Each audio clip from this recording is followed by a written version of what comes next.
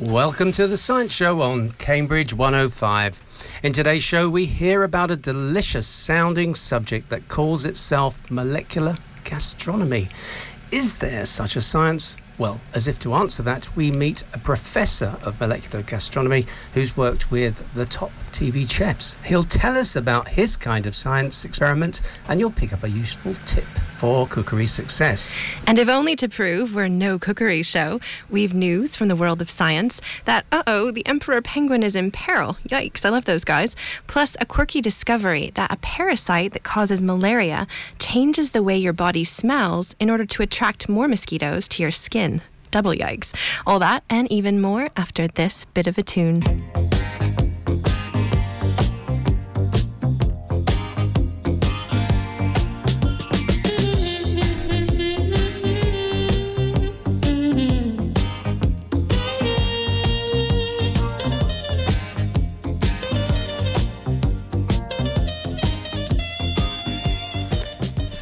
This is the Science Show on Cambridge 105, the community radio in your city. We start with a hello from me, Roger Frost. And with a hello from me, Chris Crease.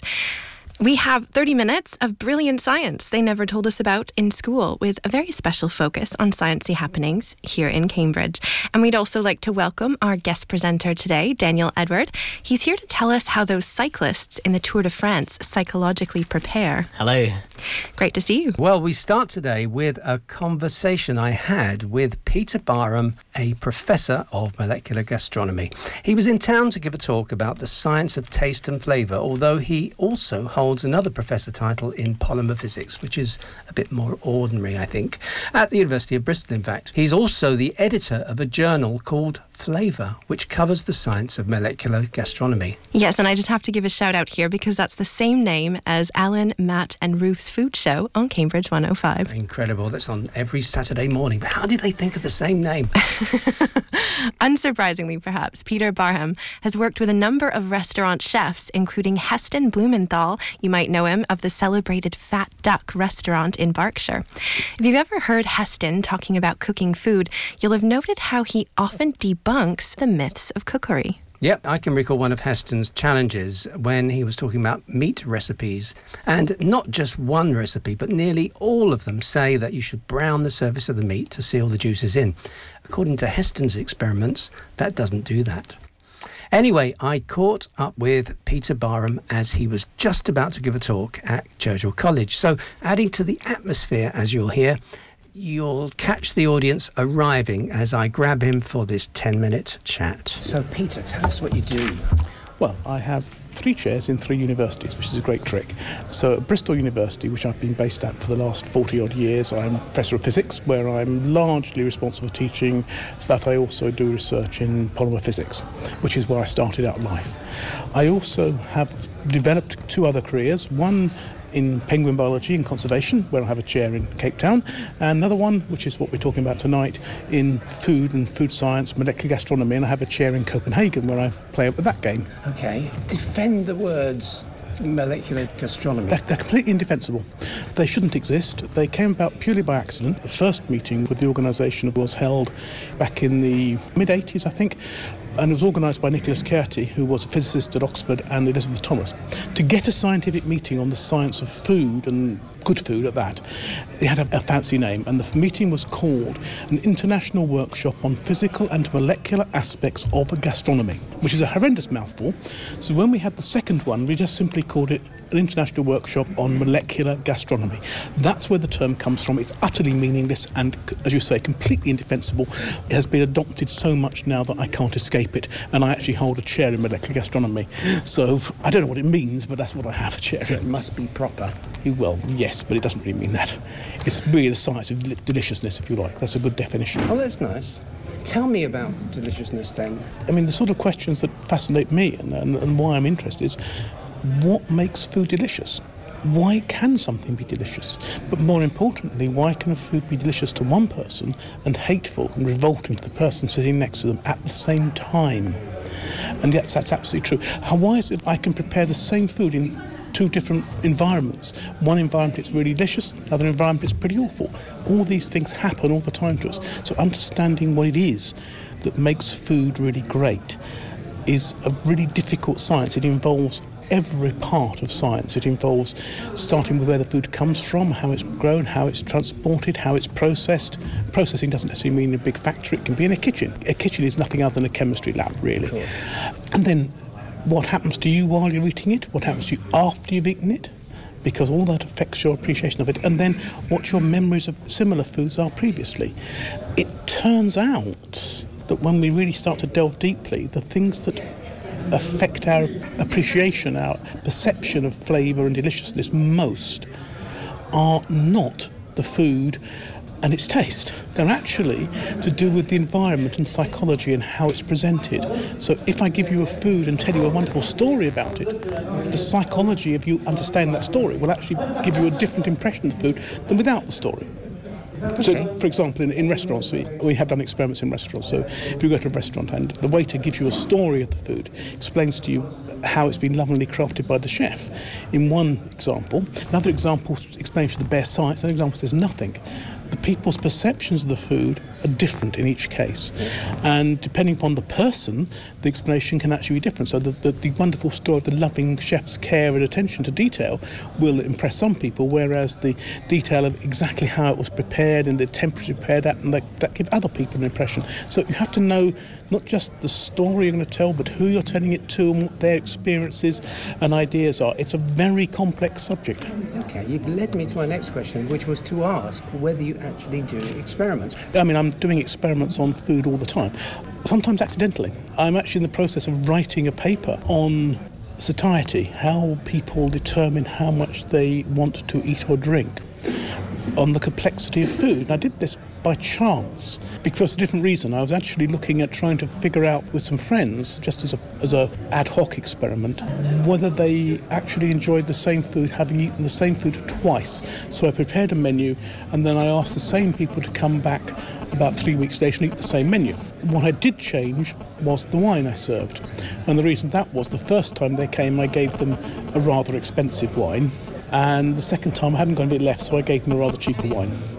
This is me being tight-fisted perhaps, but it turned out the one difference between the two meals was not their appreciation of the meal or the wine, but the quantity of wine they drank. They drank far less of the high-quality wine than the cheaper wine, without knowing what it was, because it was in decanters both times. So what that tells us is something about how complexity of a food can actually relate to how much you want to eat before you're satisfied. Another example of that is if I offer you as much of a chocolate as you want to eat, most people will eat as much as they can of a fairly bland, ordinary chocolate. Something like a milk chocolate, it's very sweet, for example, eat several bars. But if I offer you a very expensive, highly complex, with multiple layers to its aroma and its tastes, dark chocolate, you'll actually eat less of it before you'll say, that was great.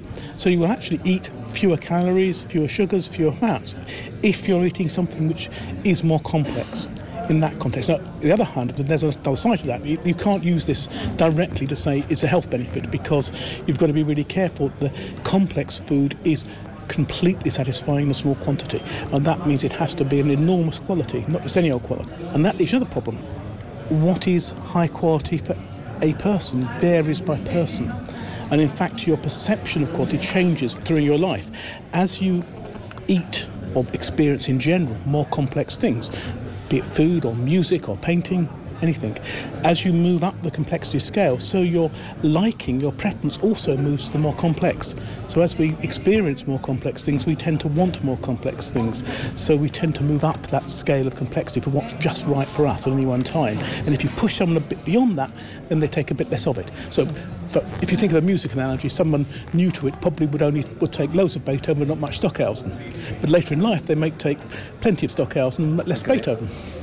I was looking at your book, and there was a section on food and temperatures of cooking or ways of cooking. There's a whole range of things that we've done over the past 10 or 12 years, well, no, 20 years probably, where we've been looking at the science of what happens to food in the kitchen and the difference between precision and experience. A simple story which relates to this. I was about 20 years ago in a restaurant kitchen with a 1-star, Michelin star restaurant. Yes. Quite a decent kitchen. But I knew the chef very well. And I was talking to the pastry chef who was in the process of making some chocolate. And he was tempering chocolate, which is a fairly straightforward process of crystallization and nucleation, which to any physicist who knows anything about crystallization and nucleation is utterly trivial to control. Yes. All it is temperature. It's all you can control, nothing else. So he'd done this tempering, and he was doing it by the way that if you read a traditional pastry chef's book or chocolatier book, it's to do with texture and glaze and stiffness, and terribly complex. And it's a really difficult process. But I'd never imagined for a minute it could be regarded as difficult, but he was doing this. And what happened was he'd been making a large batch of chocolate, and it went wrong. And he threw a tantrum, threw his spoon across the kitchen, said several words that probably shouldn't repeat like company, and then calmed down a bit. I just said to him, "What's the problem?" He just said, "Well, I've messed up my tempering." And I said, "Well, why?" He said, it's difficult, it's complex." I said, "No, it's not, it's easy." He looked at me like I was mad because I'm just some bod. I mean, I was a friend of the main chef. He knew I was a scientist and had some fancy handle, but that didn't mean I knew anything about chocolate to him. So I said, "Well, here we are, just drop another batch." He said, "Well, I only got 5 minutes to make the chocolate." Well, that's okay, 5 minutes is plenty of time. I said, "No, it isn't, it's okay, fine." I got my thermometer out, tempered his chocolate for him in about 2 or 3 minutes. He literally sat there open-mouthed. He could not believe this could be done. And then he bought a thermometer. So he actually learned. Explaining to him why it worked with temperature took me several weeks because he just didn't understand what was going on. He knew what happened, but didn't know why it happened. Chocolate is a reversible change. Yes, well, chocolate is a really good one. I mean, chocolate is an example where it's straightforward, very, very simple physical process of crystallization, and anyone can make it work. If somebody on a food program was listening to this, is there any one science fact you could give them that might change the way they cook? I think the simplest thing I would say, science fact, is measure the temperature of your oven. Learn how your oven works. Some years ago, for the fun of it, I asked all my colleagues in the physics department at Bristol to take a thermometer home and measure the temperature of their oven when it was set at a particular temperature. Let's say it was 160 degrees, doesn't matter, it's irrelevant. And then we plotted those temperatures on a graph, and we had a beautiful bell-shaped curve, as you would expect, with the mean 10 degrees different from the actual target temperature. So overall, they were 10 degrees higher than the temperature. So if you do that, that will explain to you why your recipes don't work as they're supposed to, because they're set not the absolute temperature, the temperature of the person who wrote the recipe's oven. It's even worse than... So, I mean, yes, simple so it's thing... wrong. So it's wrong. But if you do that, if you then know what temperature in your oven is, and you go and cook for friends, or you borrow someone's recipe, all you've got to do is find the temperature their oven is, and then you can do the cooking. For baking, it's the only simple rule that you can follow, and all it costs you is a thermometer. That's true. Although the parallax error on the knobs. Yes, of course. That's what this. If you, I mean, modern. I actually have got ovens which have got digital on them, and they are set correctly now. Having had a discussion with the manufacturer about it. Okay, we're coming up to your talk now. The room's filling up. Distill a little fact that from your talk. I think the thing that I'm hoping to get across to people more than anything else is that they will learn that they don't understand how they taste, and they'll learn a little bit about what it is, where the flavour comes from, and how it's constructed in their brains, and hopefully they'll go away with an open mind and do some experiments at home. Excellent. Thank you, Peter. Okay. That was Peter Barham from the University of Bristol. Peter was giving a talk in Cambridge for the Cambridge Society for the Application of Research. So thanks to them for letting us in. You can find more talks given by the Society at the CSAR website, and we'll post that onto our podcast page. Incidentally, Professor Barham has a book entitled The Science of Cooking. His idea is that a kitchen is like a science laboratory, and that cookery is itself an experimental science. And I had a flick through the book, Roger, on Amazon, where Peter explains, for example, what happens when meat is cooked and why some recipes work and others just fail. Okay. Well, this has always reminded me of a story from when I was teaching chemistry to a class of 15-year-olds. Now, the idea in my lesson was that chemical reactions could be made to go faster or slower, depending on what you did to them. And increasing the temperature of the chemicals by only 10 degrees means that the reaction rate doubled. So I looked for an example to explain that, and I said, well, if you're cooking something in the oven and you increase the temperature dial by as little as 10 degrees, the cooking ought to happen twice as fast.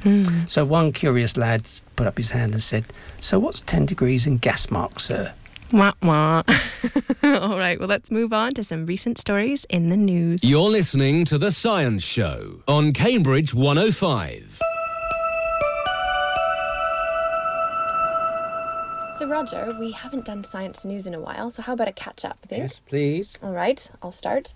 A new study says that emperor penguins are in peril and deserve endangered species status.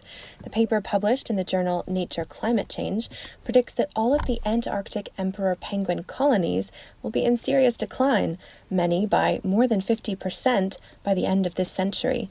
The reason given is climate change, which is causing sea ice to melt. So like those penguins in March of the Penguins, but why is melting sea ice even a problem for emperor penguins, Chris? Yeah, well, I think emperor penguins are reportedly quite dependent on the sea ice for their livelihoods, which also makes them very sensitive to the changes in concentration of sea ice. Right, but it says here that the study's lead author goes by the name of Stephanie Genouvrier, who's a biologist at the Woods Hole Oceanographic Institution, has a quote for us about this. Yes, Genouvrier says the role of sea ice is complicated. Too much ice requires longer trips for penguin parents to travel to the ocean to hunt and bring back food for their chicks. But too little ice reduces the habitat for krill, a critical food source for emperor penguins. Our models, she says, take into account both the effects of too much and too little sea ice in the colony area. Okay, well, that makes it sound like the concern is based on predictions only. Is that right? Yeah, it sounds like that. But actually, the research is based on a 50-year intensive study of the emperor penguin colony in Terre Adélie in eastern Antarctica.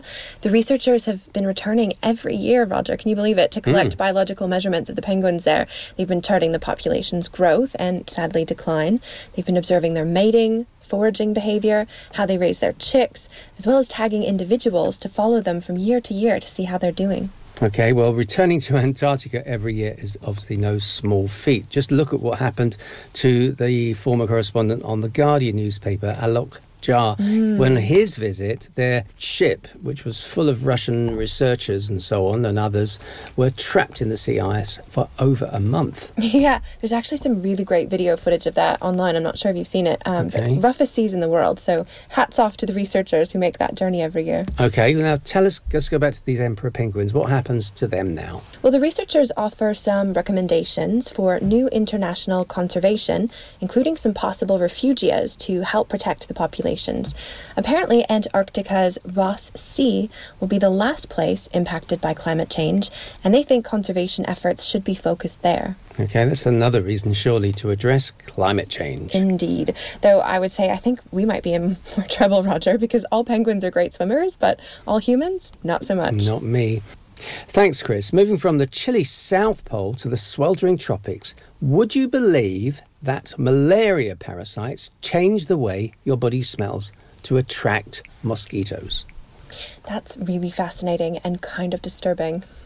So should I give a quick background on malaria? Yes, please, tell us. Well, it's a disease that's carried by mosquitoes in the tropics, as you mentioned, and subtropics, and it's caused by this nasty little protozoan called Plasmodium, and the infection's pretty serious because it can be fatal if it's left untreated.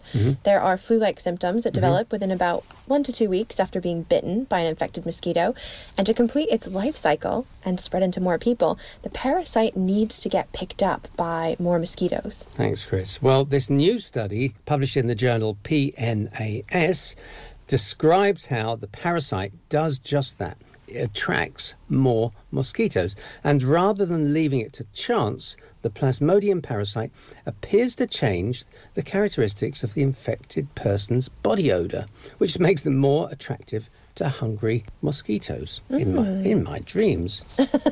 That's in your nightmares. But surely this study wasn't done in humans, right? No, it's done in mice. I guess that means then that the findings aren't directly applicable to human malaria, but the process might be similar. That's right. So the researchers are now studying people in Africa where obviously malaria rates are much higher than anywhere. Okay, so they're doing a follow-up study. But looking at this study, how does the parasite change the way the host smells? Well, according to this, when the parasite is reproducing, that's when the mice were most attractive to the mosquitoes. But interestingly, the odour changes are not caused by unique scents. Instead, the malaria pathogens alters the levels of compounds already present. Okay, that makes sense, because any unique smells, any unique chemicals that they introduce or something might warn off the mosquitoes that the malaria is there. And of course, mosquitoes don't want to be infected either. Nice.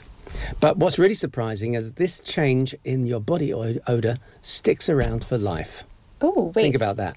So body odour was still different even after the malaria was treated? Exactly. The researchers found that even when infected mice no longer had any symptoms, their body odour still showed that they were carriers of the pathogen. Huh. Though not all stages of the disease smelled the same, the smell or the scent profile of the acute infected very ill mice was different from the unique smell of mice at later stages of malaria infection. Oh gosh, I wonder if those scent changes were also detectable by the mice too, do you think? Because if so, I bet that affects their ability to attract a mate. Well, it's an interesting parallel with the humans. Anyway, that could be the worst symptom, couldn't it? That'll be worse. Good point. Get malaria, now they've left you. Anyway, in all seriousness, the researchers hope that these findings might be used to develop a new, non-invasive way to detect malaria in humans. We'll put the link to that on our website. You're listening to The Science Show on Cambridge 105.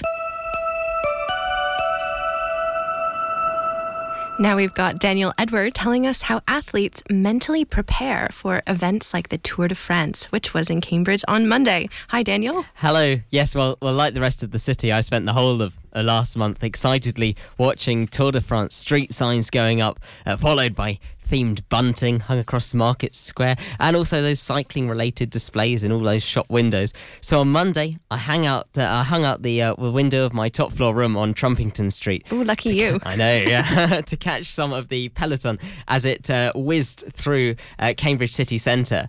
Anyone who's ever got on a bike, or even run after a bus for that matter, will know the physical requirements and effects of exercise. However, what struck me as the crowd of professional cyclists glided through the city was that I could have walked past each and every one of them in the street without thinking that he was a sportsman. Sure, their muscles were more toned than mine, but they weren't muscle machines. And it dawned on me how impressive the achievements of long-distance athletes actually are.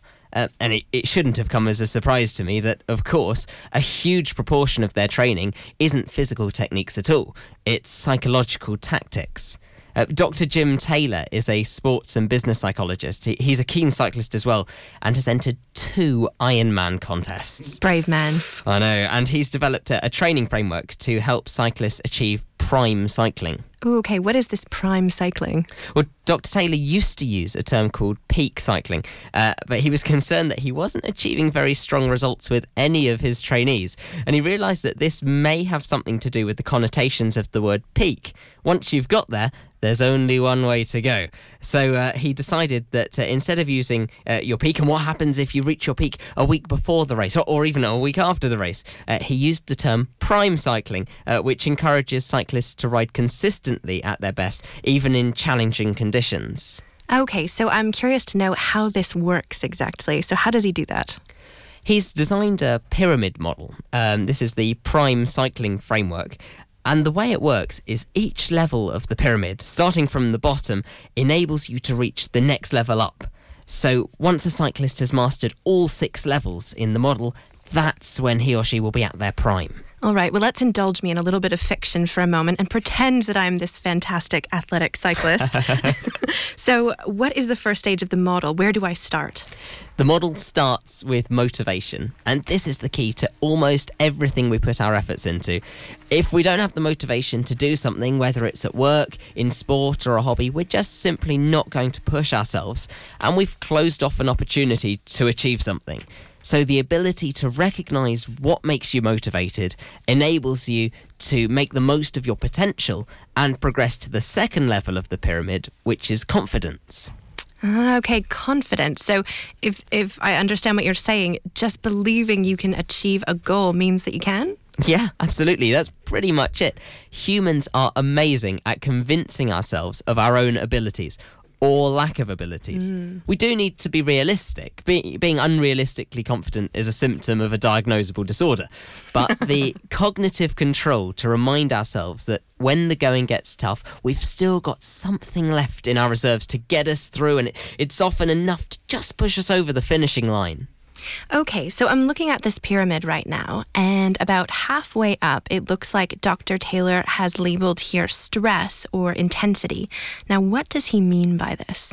Yeah, so halfway up this model of prime cycling, Jim Taylor uses stress or intensity, and he uses a scale from sleeping to being terrified.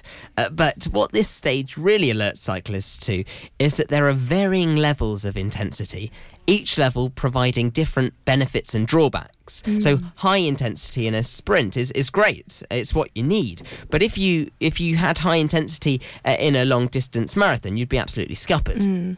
Something else that is key for achieving success in cycling is the ability to focus. Yes. Losing concentration is a real danger for sportsmen. For example, this year's Wimbledon showed us just a few examples of sportsmen getting tired and losing their focus. Yeah, and getting back to the Tour de France, just look what happened to Chris Froome and our beloved Cav. Those guys. It's such a shame for the British team out there, but to get past this stage in the prime cycling framework, Jim Taylor suggests using keywords such as brave or attack.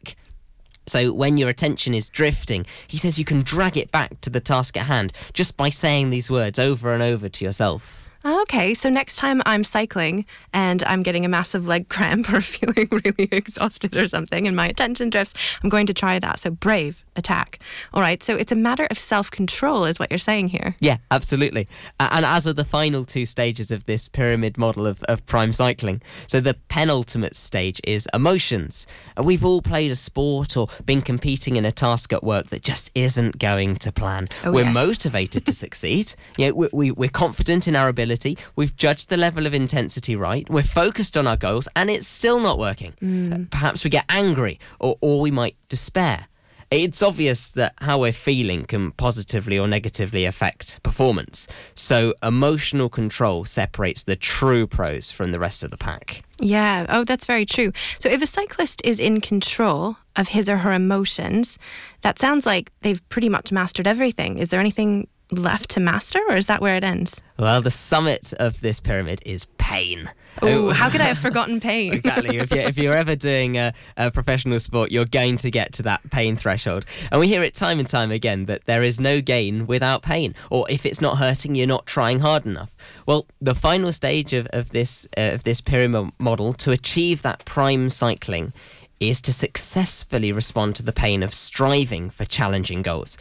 Inexperienced cyclists dissociate from their pain and try and focus on other things. Yes, that would be me. I essentially do anything I can think of to try and distract myself from the pain of the moment. Exactly, and you'd expect that would be a sensible approach. But it is much better to associate with the pain, as professionally trained cyclists do, and use it as information to improve your ride and achieve your goals. That's really similar to meditation training too, so it sounds like you're trying to actually get in touch with the pain. Okay, so let's imagine here that I've been cycling for a while and I've got this really bad leg cramp.